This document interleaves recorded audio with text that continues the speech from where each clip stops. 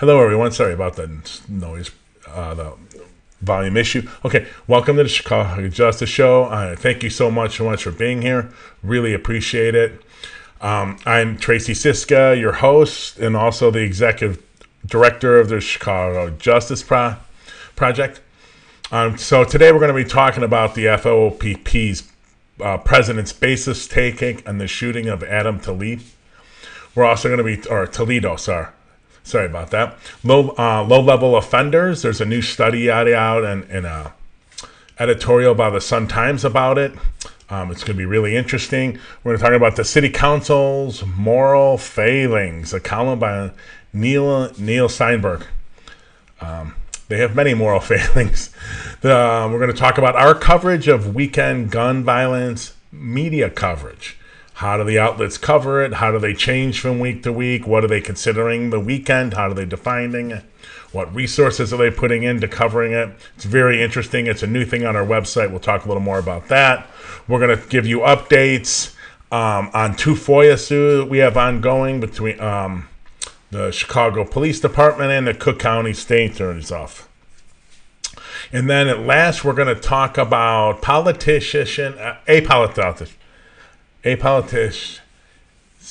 being a politician in the best possible way. Complaining, but never offering a plan or a solution. You'll know him. He's been on this show. Okay, so before we get to that, I want to talk to you about our CJP Nation. This is where our volunteers and interns come together. We now have 150 people working with the Chicago Justice Project. And so what do they do? Crowdsource research project, public policy advocacy, social media ambassadorships, and digital activism. All of that. The reason I'm bringing it up, you'll see hopefully soon, you'll see the Zoom link posted in the chats. That Zoom link tonight, I believe it's 7 p.m. Central. We have our weekly strategy meetings, and you can come learn about the projects and join one if you're interested. Okay, and before we get to our next segment, real quick, a week from tonight, starting April 14th, on the 14th, I think at 7 p.m., our first town hall. It's on reimagining a new paradigm on rape kit transparency. Our guest for that, first of all, moderator is Allison Bowen, moderating. She's a journalist at the Chicago Tribune, and she's written on this topic many times. And then panelists include Maria Bellata from Resilience, Ilse Connect from the Joy Hart Foundation, and Donna Pyler from the Guardian Angel Community Services. So that'll be on the 14th. So our usual Wednesday show a week from today will be starting a little later, about an hour and a half later, so we can do the town hall. Okay. Here's our first segment. FOP President's Baseless Take on Shootings. Okay. We are going to play you some clips, and then I'm going to play a clip, talk about it, play a clip, talk about it. It's really quite an amazing video. This comes from the FOP Friday Update, they call it, and it's on their YouTube channel. We've been monitoring them, and we're going to bring it to you anytime there's something interesting. And this one definitely is. It's mostly about the shooting of Adam Toledo. What I want you to listen to and think about when you're listening to the clip and you're watching, think about what facts does he have to make the statement he's making. Okay? So here's the first clip, and then we'll come back and talk about it. All right. Good afternoon. Friday usual update here. Today's topic is going to be a little more heavy and intense in light of situations that happened this week.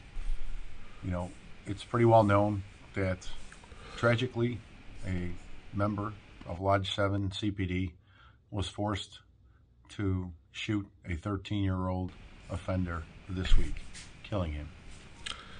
There is now political footballs being tossed around, emotions, and sadly, the family's getting dragged into this conversation. Our heartfelt condolences go out to the family. It is a tragedy. It's sad, no matter how you even try and approach this topic, to think that such a young life ended so violently. But the reality is this, and facts do matter. There's calls for answers and for justice. We have no problem with a call for answers. A call for answers just is that. It explains what happened. But a call for justice indicates that there was something wrong that was done. That is not a good default position to start from. But far too often, politicians and news media, that's absolutely where they start every single time, because it sensationalizes a story and it gives them an opportunity, for the news media specifically, to garner viewership for political reasons. They think that they're going to solidify a narrative or a base for their own gain. And it's sad because our members are quite often thrown under the bus. Well, I was there that morning after the shooting occurred. And I can tell you, the officer was absolutely shaken by the circumstances of which happened that night, because a life was taken. But it was justified.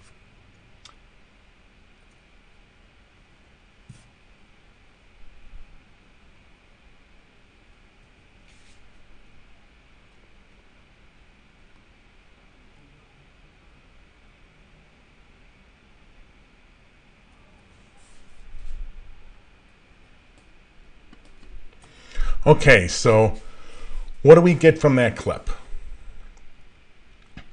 We get that he wants a default belief system, right? The default will automatically go to, if the cop says this happened, then it obviously happened.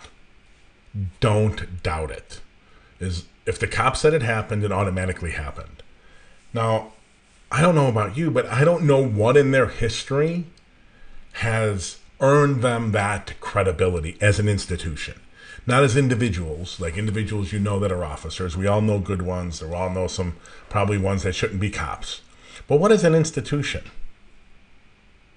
Laquan McDonald, John Burge, Austin 10, SOS, Joseph Majanowski. You can go on and on and on and on, right? What is given them? I don't understand what they've earned. He talks about facts matter. And he talks about the shooting being justified. How does he know? How does he know? I checked with sources. The head of the FOP, the president, he hasn't seen the video. He wouldn't see this body cam video that we're all waiting to see. There's been the controversy. He hasn't seen it. So he is most likely just taking the officer's version for granted, in stone, absolutely true no matter what. It's the same guy that thought the Laquan McDonald shooting was okay. And we'll get to some of these other things later, but that he's done. Right? But he just wants this to be, that's the way it is. Just believe the cops all the time. Not a great way to think about how to make sure that officers are doing the very best job they can on the streets. And this responsibility the criminal justice system has on it, placed on it by our Constitution, to force them to prove someone beyond a reasonable doubt for to be guilty. Everything they do must be scrutinized. It doesn't mean that you believe they're lying all the time, but you just don't trust what people say. You're like, okay, but prove it. That sounds probably pretty correct, but can you please prove it for us? You just don't outright buy it. This is what he's done. So we're going to go to clip 2, and I'll come back and talk about that one a bit. The offender was fleeing from the police with a weapon. It's irregardless that he was 13 years old. Age does not matter. He was running away from the police. And at the time he was shot, He was not shot in the back. He had turned to face the police officer who was chasing him. That's why he was shot from the front. One time. The gun was recovered on scene, pretty close proximity to where he fell. That's just the reality of this. There is absolutely nothing wrong with the actions the officer took that night. And I just wish the superintendent, the mayor, and even the news media would quit trying to even give any of this narrative any breathing room whatsoever. The mayor and the superintendent have seen this video, I guarantee you. And if they haven't, shame on them. But the video is pretty clear on what happened. Again, simultaneously, whether he was intending to give up, which I know is going to be the narrative, that he was trying to surrender, the officer does not have to wait to be fired upon before firing. There is no obligation in our duties, which seemed to be the mindset last summer with the riots, that we had to subject ourselves to certain behavior before we could take action. That's not true. It's never been true, nor will it ever be true, but some people in Springfield might want to try and make that the reality. However, it's not. And the officer's actions, though tragic and difficult to comprehend, were absolutely justified and accurate. So I just want to put that out there right now. Again, this isn't to disparage the family or to make a bad situation worse, but we are forced now to address this topic because other people are trying to use it for gain.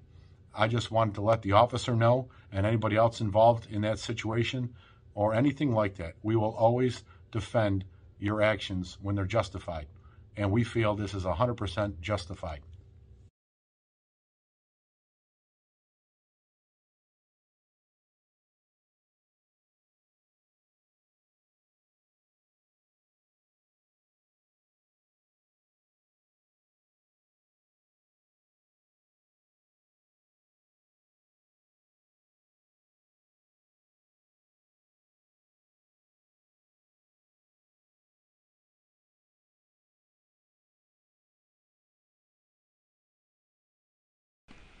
So, President Catanzara, great comments. You say in there, hey, it's pretty clear from what happened, from the video, what happened. My question is, how do you know? How do you know what happened? You haven't seen the video. It wouldn't be protocol for you to see the video, the body cam video. How have you seen it? Or are you just relying on what everyone's telling you at the scene? When you hear things like the blue wall of silence and that type of thing, this is it. This is what you get, right? This is officers just covering up for other officers no matter what. Listen, the shooting was horrific.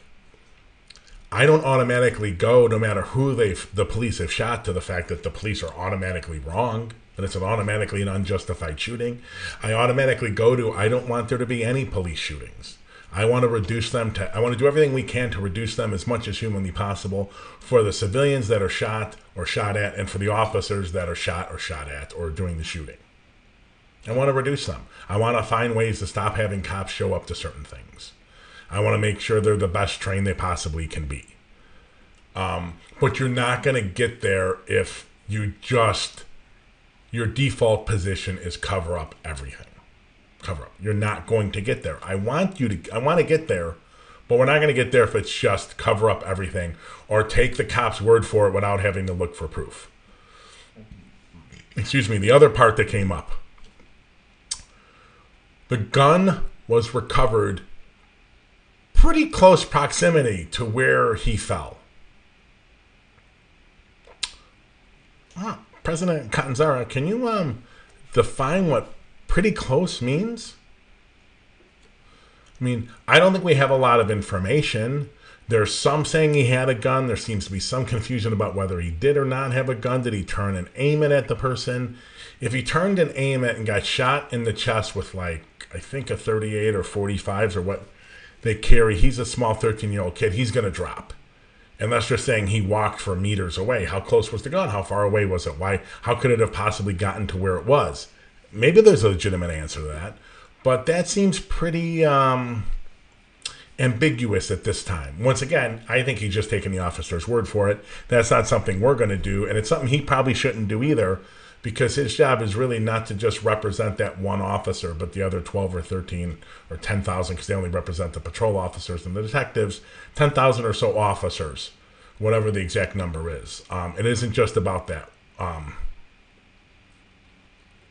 that one officer.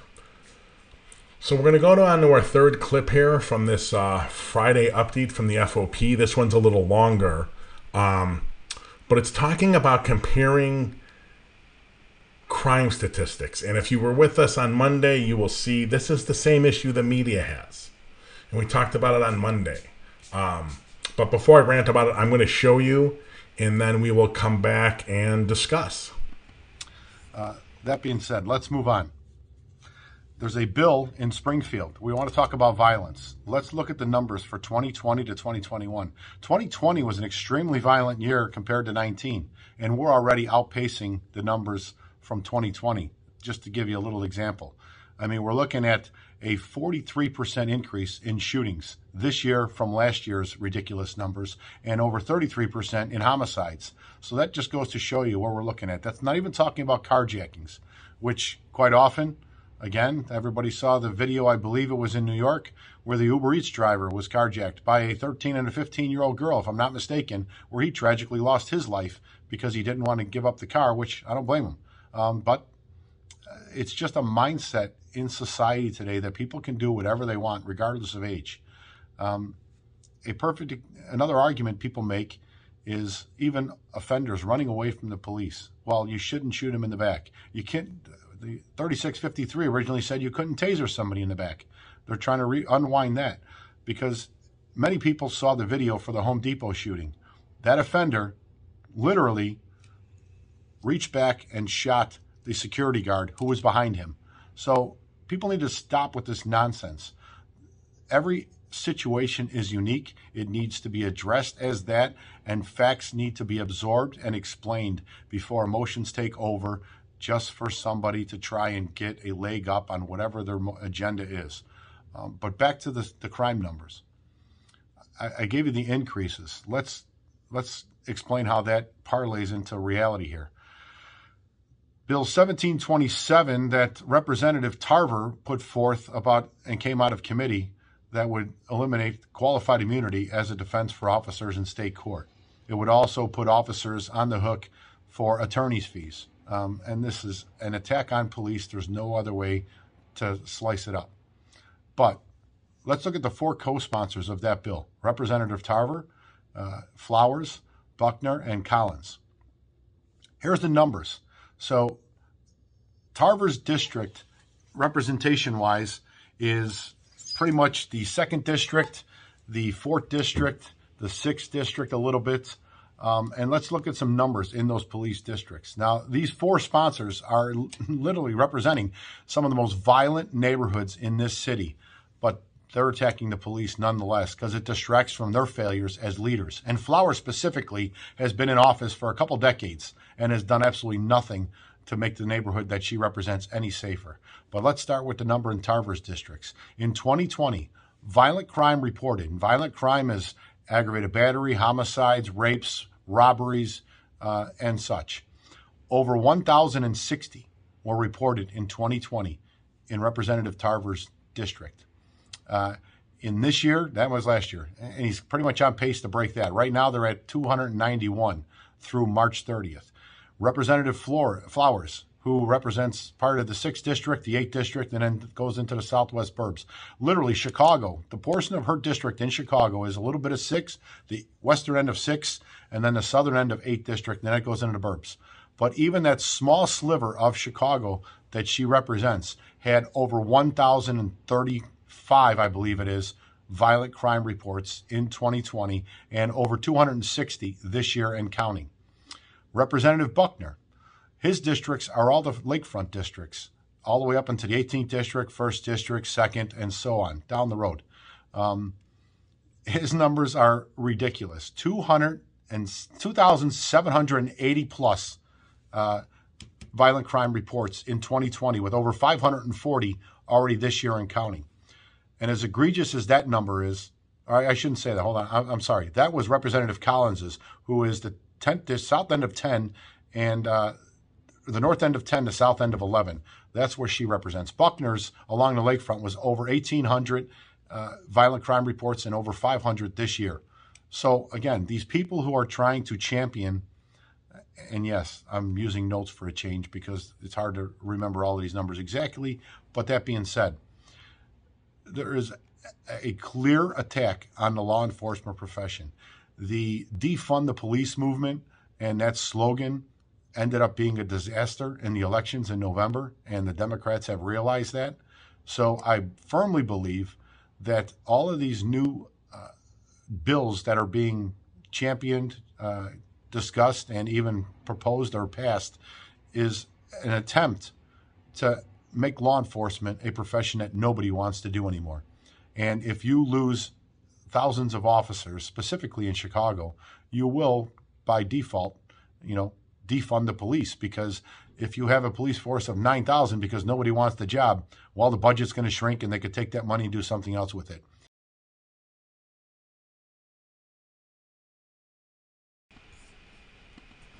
All right. So he does and exploits the same thing that is being exploited by the media in Chicago, ladies and gentlemen.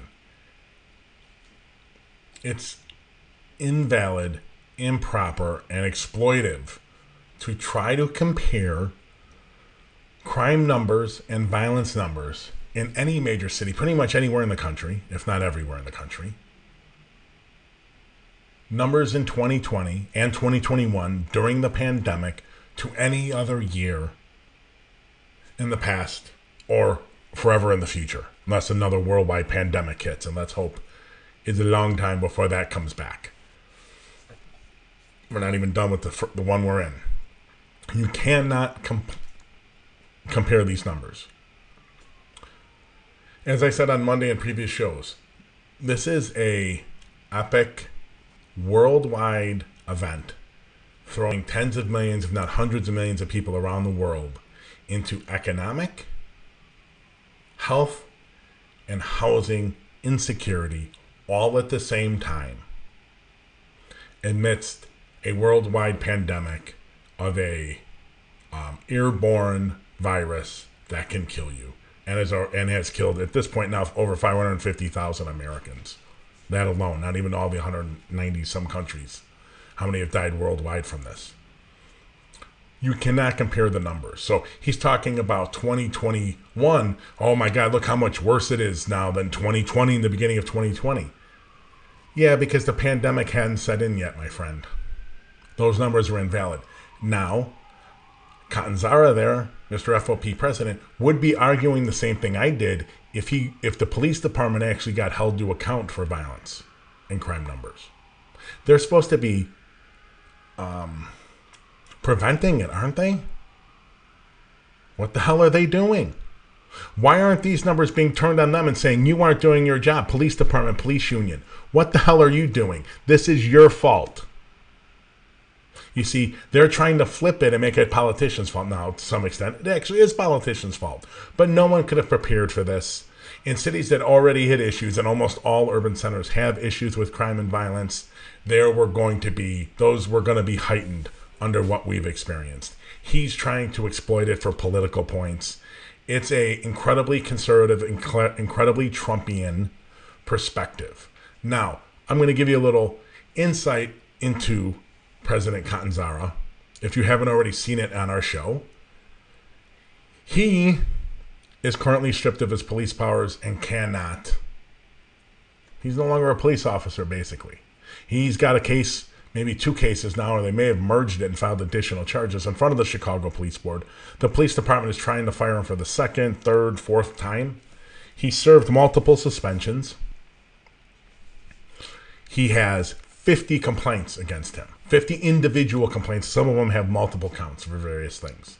But 50 individual major complaints against him. Mostly, ladies and gentlemen, internal. Now think about the blue wall of silence. Think how hard it is to get one cop to turn on another. He's had it almost 50 times. And served multiple suspensions during that time. It's an unbelievable to get criticism. Like, this guy thinks he's credible on something. And I'm going to show you something else. I want to show you this. Yep. That's Mr. FOP president. Mr. FOP president, I think this is on January 7th, if I got the date right, if I can read it right. He defended those that stormed the Capitol a mile from me, because I'm coming to you from D.C., a mile from me. He defended the people that stormed the Capitol, killed 5 people, killed 1 police officer. No, actually, I think a couple police officers died. He defended them. Now, he's had to since come out after, like, the city blew up and aldermen were calling for his resignation. We got the token, oh, I was so sorry, I didn't mean it. I didn't know they had committed violence. Who could look at even the first 5 minutes of that and think anything that was done there was okay? But this is the mentality, this is the political leanings of Mr. Catanzara. The guy who's sitting there with almost probably no facts that are verifiable. And the only really verifiable thing is probably going to be the body camera. That's going to be the most independent take on what happened. He hasn't seen it yet. He's just trusting the cop. Why? Because this is his way of thinking. Although, for instance, it's interesting that he didn't seem to care that they had killed a Capitol police officer that day. That didn't seem to bother him. Okay, so we're going to move on to our second segment today. Get off Mr. Catanzara. Actually, before I get off that, I'm going to say one last thing. I'm starting to get that queasy feeling that this body cam footage may not show what Mr. Catanzara and the Chicago Police Department and Mayor Lightfoot thinks it does. They're like interesting language they have used on whether or not Adam Toledo had a gun or the gentleman he was with had a gun, in a way that's kind of getting tossed around and trying to deflect. I'm a little worried that this video is going to come out and not show what the department's hoping it's going to show. So anyways, on to the second segment. So we're going to talk about, I think, an op-ed. Yeah, it's an editorial in the Sun-Times. It's not an op-ed. It's an editorial in the Sun-Times. The title is "Another Good Argument for Dealing with Low-Level Nonviolent Offenders in a Smarter Way." And I'll do something I don't often do. I'm going to agree with the Sun-Times editorial board. There's a recent report came out, published by the National Bureau of Economic Research, NBER, and I know about it because my wife's a PhD health economist, so I'm very familiar, and she published recently an NBER report. Now, this is not peer-reviewed, so I just want to give you that caveat. These are usually papers that are in the working process that are going to be submitted for peer review, but they're looking to get comments from scholars. The only people allowed to publish them are senior researchers that have a significant history of peer-reviewed writing. So there's a little trust built up into them, and that it will be high-quality research. Excuse me.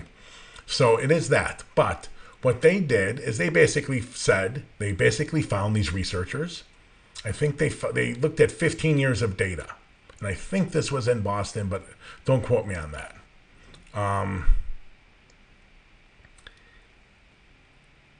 They looked and basically saw that low-level offenders who were not prosecuted were less likely to reoffend than those that were prosecuted. Now, what does this mean for defunding the police and reallocating funds for the criminal justice system, whether it is the prosecutors, the courts, the jails, the police, all of it? Well, nationally, more than 80% of all criminal cases that proceed into the justice system are misdemeanors. And I agree with the Sun-Times editorial board. That does steal massive, massive amounts of police time in dealing with them. Maybe there's a better way. Maybe if we have an analysis of 15 years of data that's showing us that those results, if and when this gets peer reviewed, that's got to be replicated immediately. That is a massive finding. And that's just proves to us it is time to defund or redistribute it, and also bring in a crisis response system, bring in an alternative response system like Cahoots in Eugene, Oregon, so that calls that don't require a person with a gun to show up go to crisis responders and not armed officers who don't need to be bothered by these things. Now,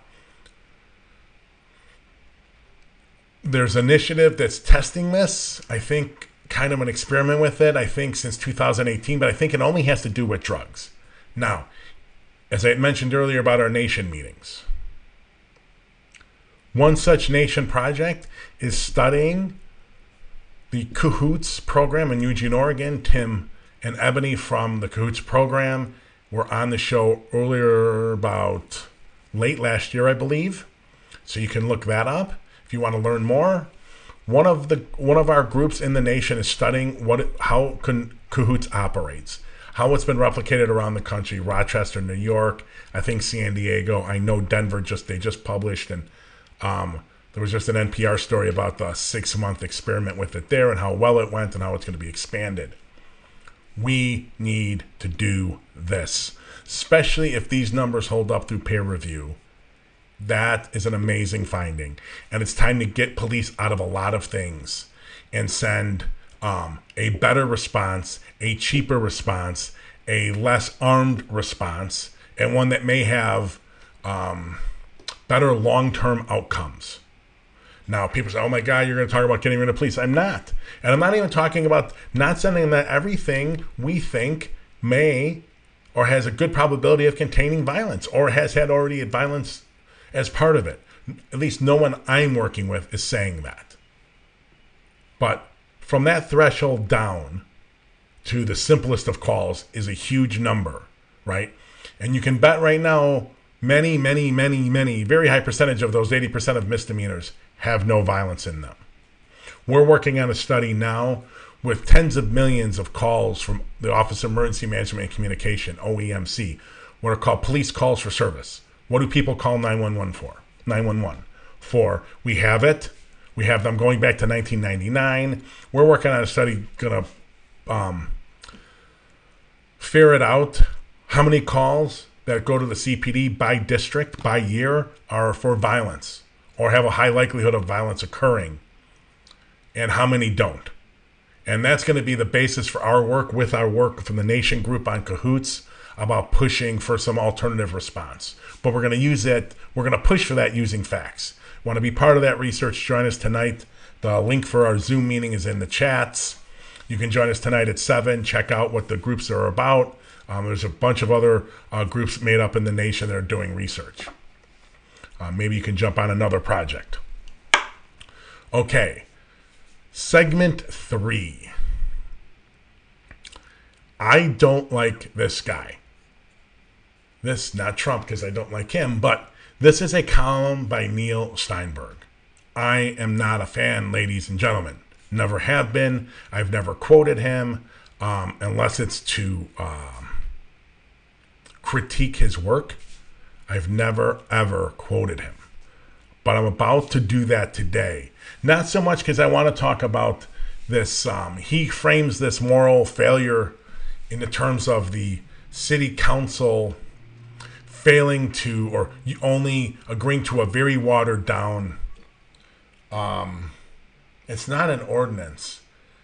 It's something weaker than that escapes me right now. Resolution, that's the word I'm looking for. It's a resolution, watered down resolution criticizing India for the way they're treating Muslims.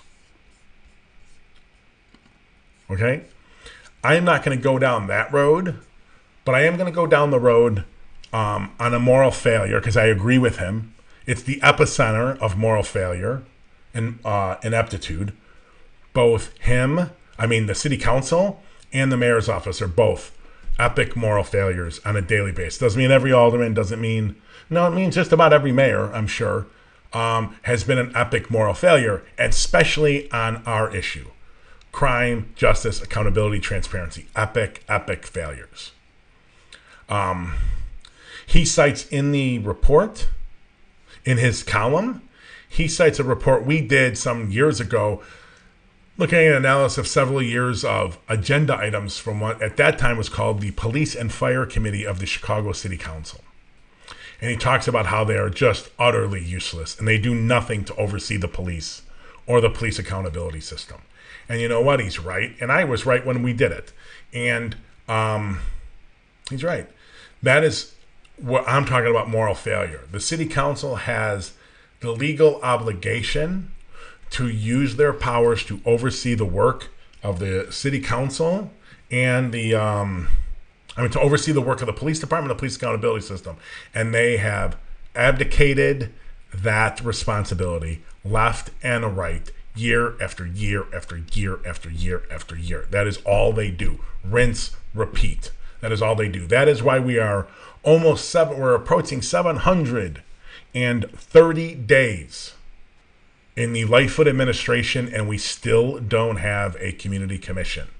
Even though she said she'd get it in her first 100 days, even though it was started, let's see, she was elected in 18, right? No, 2 years. 19 is when she took office. She was elected in 19, even though that community commission was being pushed by communities 3 years before she came into office. 5 years later, we still don't have it. Okay, we're going to take a quick break, and we'll be back in 1 minute to talk about some CJP work, weekend media coverage, and some of our FOIA work. And then we're going to talk about that politician to end it.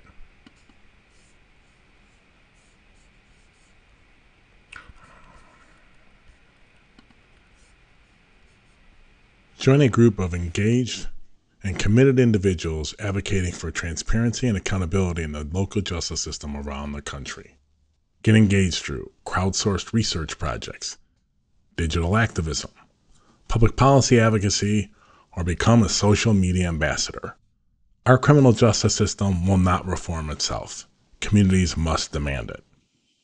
Transparency can be the fuel for justice our local communities need to combat the weaponizing of data by our justice system. Transformation of our justice system cannot occur until we know exactly what they are doing and who they are doing it to. Get involved today. CJP Nation.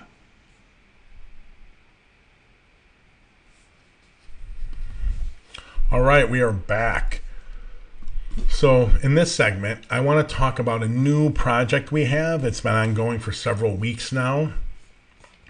And it's basically our weekend. It gets posted late on Mondays, and it's basically our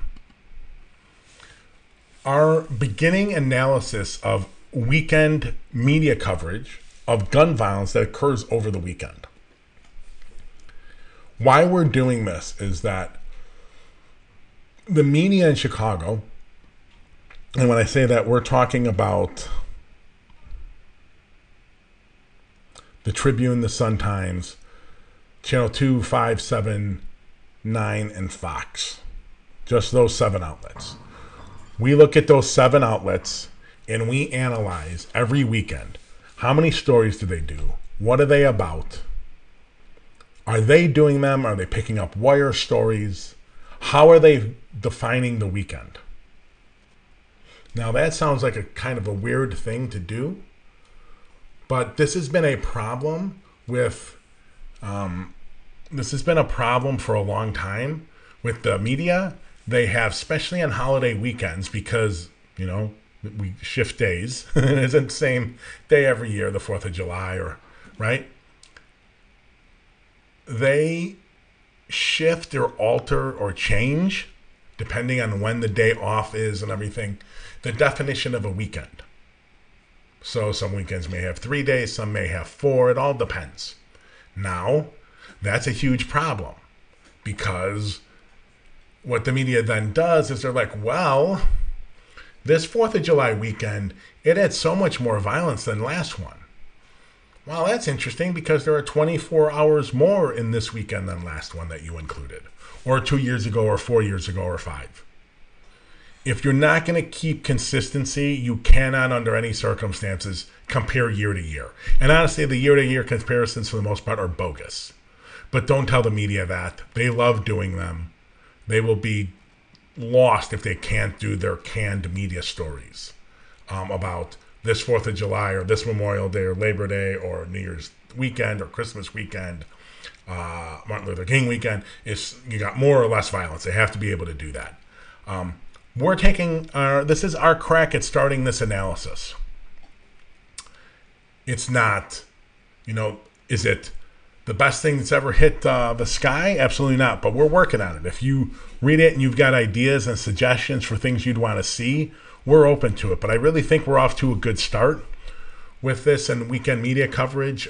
We hope to expand it, but it's going to take time.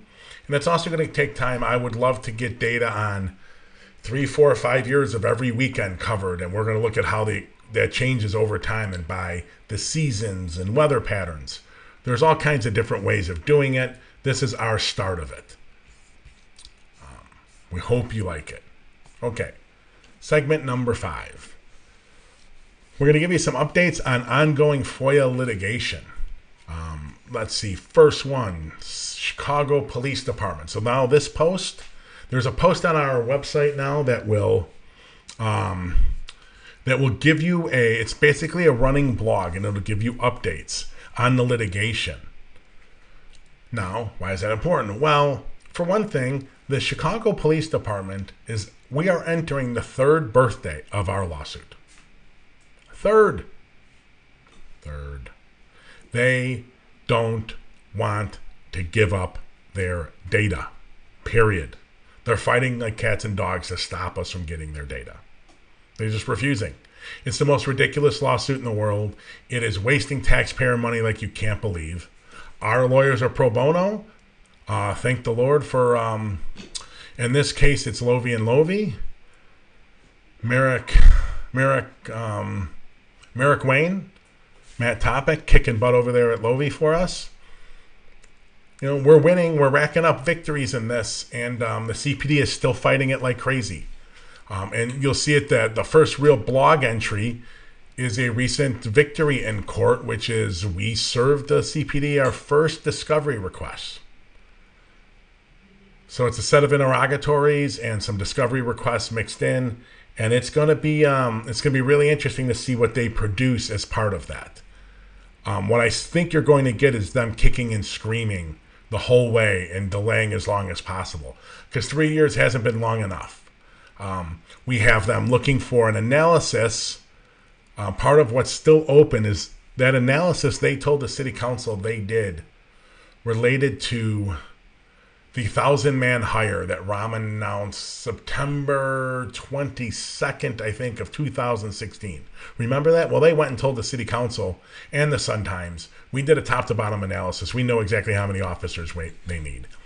They've already whiffed 3 times at providing that to us. I'm sorry. They whiffed twice, and then they tried to get to court to not force them to look anymore, and they lost that. And so they're still looking for that, which is mind-boggling. And they're also looking. We have a police call. We have a call for service issue out that's still going. So calls for service are 911 calls. The police department, the CPD, grabs those calls, the metadata on those calls from the Office of Emergency Management and Communications every year, and stores it in their warehouses, because OEMC deletes that data 4 years to the day every day. Unbelievable. So the CPD has it in their data warehouses. We wanted data back to from 1999 to 2016. I think it may have been 17. And in their unbelievable ways, for the first 9 years or so of our request, they did provide us data. 13% of what they say in their annual reports during those years from 1999 to 2007 or 8. 13% of the calls that are in the annual reports, if you add them up. 13%. They can't tell us why. They have no idea. And then in the other 9 years, I think it is, they provided us on average 145% of the calls. 1 year, 198% of the calls. How do you get 198% of something? How do you average 145% of something? Only in Chicago, only in FOIAs could you get that. It's so ridiculous. So that's one of our lawsuits. The second lawsuit that's ongoing here is the Cook County State's Attorney's Office. We filed, this is our second lawsuit against Kim Foxx. Well, I shouldn't say that. It's our second lawsuit against the office. We sued Anita Alvarez. I think it was in 2015. Kim settled in early to mid 2017. I think we came to an agreement in like March or April or something like that. And then in the summers when they actually provided the data, they withheld it to just about the time that they published their own dashboard. I'm sure that wasn't on purpose. But we have a lawsuit. They broke that settlement agreement that they settled with us. Unbelievable. I know it is. And they forced us. We filed new FOIAs and we still had the old FOIAs because they didn't give us the data in the right format. And they just refused to honor the old agreement. They refused to honor any new FOIAs. It's a clown show over there for sure. For an office that is responsible for prosecuting people for life and death crimes, they are so unbelievably incompetent on some things. And FOIA is definitely one. It's laughable. So in that update, that we're going to have a running update of that litigation. And the first post in that one is that we won basically a discovery issue. The state's attorney's office moved to dismiss. They were going to try to dismiss the whole case. They couldn't. They were only allowed to file a motion to dismiss on the old issues around the settlement agreement. They did that. They were able to file that motion. I think it's going to be heard in May. But the judge didn't allow them to file a motion to dismiss on the current and most active ones that aren't part of the first litigation. And she also authorized the serving of discovery requests on the state's attorneys. So we sent in several pages of discovery requests and interrogatories. So we will be getting, well, I shouldn't say that. We should be getting under the law answers to those. And one of the big sticking points is they're telling us, believe it or not, that it's too difficult to export data from their database, and that their database, only a Microsoft database that I think they spent around $3 million on back in 2005, it only exports in one single format. One. And that's Microsoft SQL Server, a proprietary format that is incredibly hard to open up if you're using open source technologies. We don't believe that's true, and I'm sure our discovery is going to prove that that's untrue. We'll see if that makes a difference and whether these things get settled quickly. But both those blogs are going to be running, and we will be coming back to you on the show and letting you know when they're updated. Okay, so our final segment tonight. Politicians acting like politicians. One thing you can guarantee, there's never a shortage of machine-hired, machine-blessed politicians, or even machine-like politicians, who will exploit anything they possibly can to score political points, no matter how detrimental those criticisms are to society. There's never an ending. So let's talk about someone who, by the way, I think took 9th in our last mayoral election. So, I mean, he was right on the cusp of being very, very far away from 8th place. That's an incredible spot to be, 8th place in a mayor's race.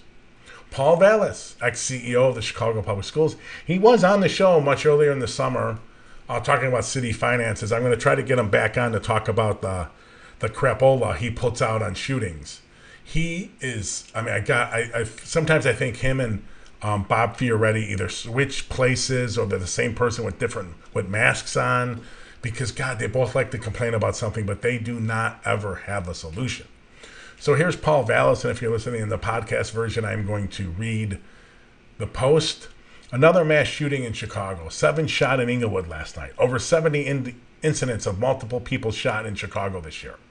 Another child, a 21-month-old, shot downtown in broad daylight. Oh my God. Why are these shootings not drawing the attention of our elected officials?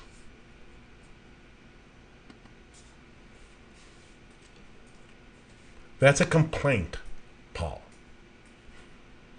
You're a politician exploiting violence to try to get points. I'm shocked. Shocked. I mean, does a day go by when someone in Chicago doesn't try to exploit the violence? You took 9th in the mayor's race. That's how well liked you are in Chicago. It might help if you stopped complaining and started putting forth plans that you could be held to account if they were horrible. One, we did a segment on a show a couple weeks ago about Paul. He put a plan out on social media, Facebook and Twitter, about the need to create the city needs to create a city-run witness protection program. Think about that one. And he said in the post, which was startling, that it's not the fact that people don't trust the police in communities where they don't cooperate with the police. It's that they're just scared. It has nothing to do with the police behavior. How much whiter can Paul get that he is oblivious to the impact that John Burge had on communities of color? That he was oblivious to the impact of the Laquan McDonald case. He was oblivious to the impact of the SOS scandal, Special Operations scandal, that was kidnapping black and brown people just off the street and robbing them. How oblivious do you have to be? Well, pretty oblivious. So when that plan got kind of ridiculed by me and others, Paul is back to being a politician, exploiting crime and violence for political points. It's sad, but this is Chicago, right? I think it was Rahm Emanuel who said it, got quoted in the White House, never let a scandal go to waste. There's always a way to exploit it for your purposes. I mean, that of all the things that are the Chicago way, that is the Chicago way. There's no doubt. It's sad. I'm sure we'll be featuring his Facebook and Twitter posts more often. They're sad. They're kind of funny. They remind me a lot of Fioretti. Fioretti's kind of fallen off. He's good every Sunday or Monday morning for a post about the violence too, without ever putting a plan together. Because that's how you run for office. You don't have plans. You just have vague complaints that you're going to do something and then never do it. Okay. Thank you, ladies and gentlemen, for joining us today. I really appreciate it. We'll be back on Friday at 5:30. Remember, in the chats on Twitter, Facebook, YouTube, and Twitch, you can get the Zoom link to our meeting tonight at 7 p.m. Central the Nation. Come be a part of it. 150 people that are involved cannot be wrong. Hope we see you tonight. I will see you Friday at 5:30 Central. Thanks again.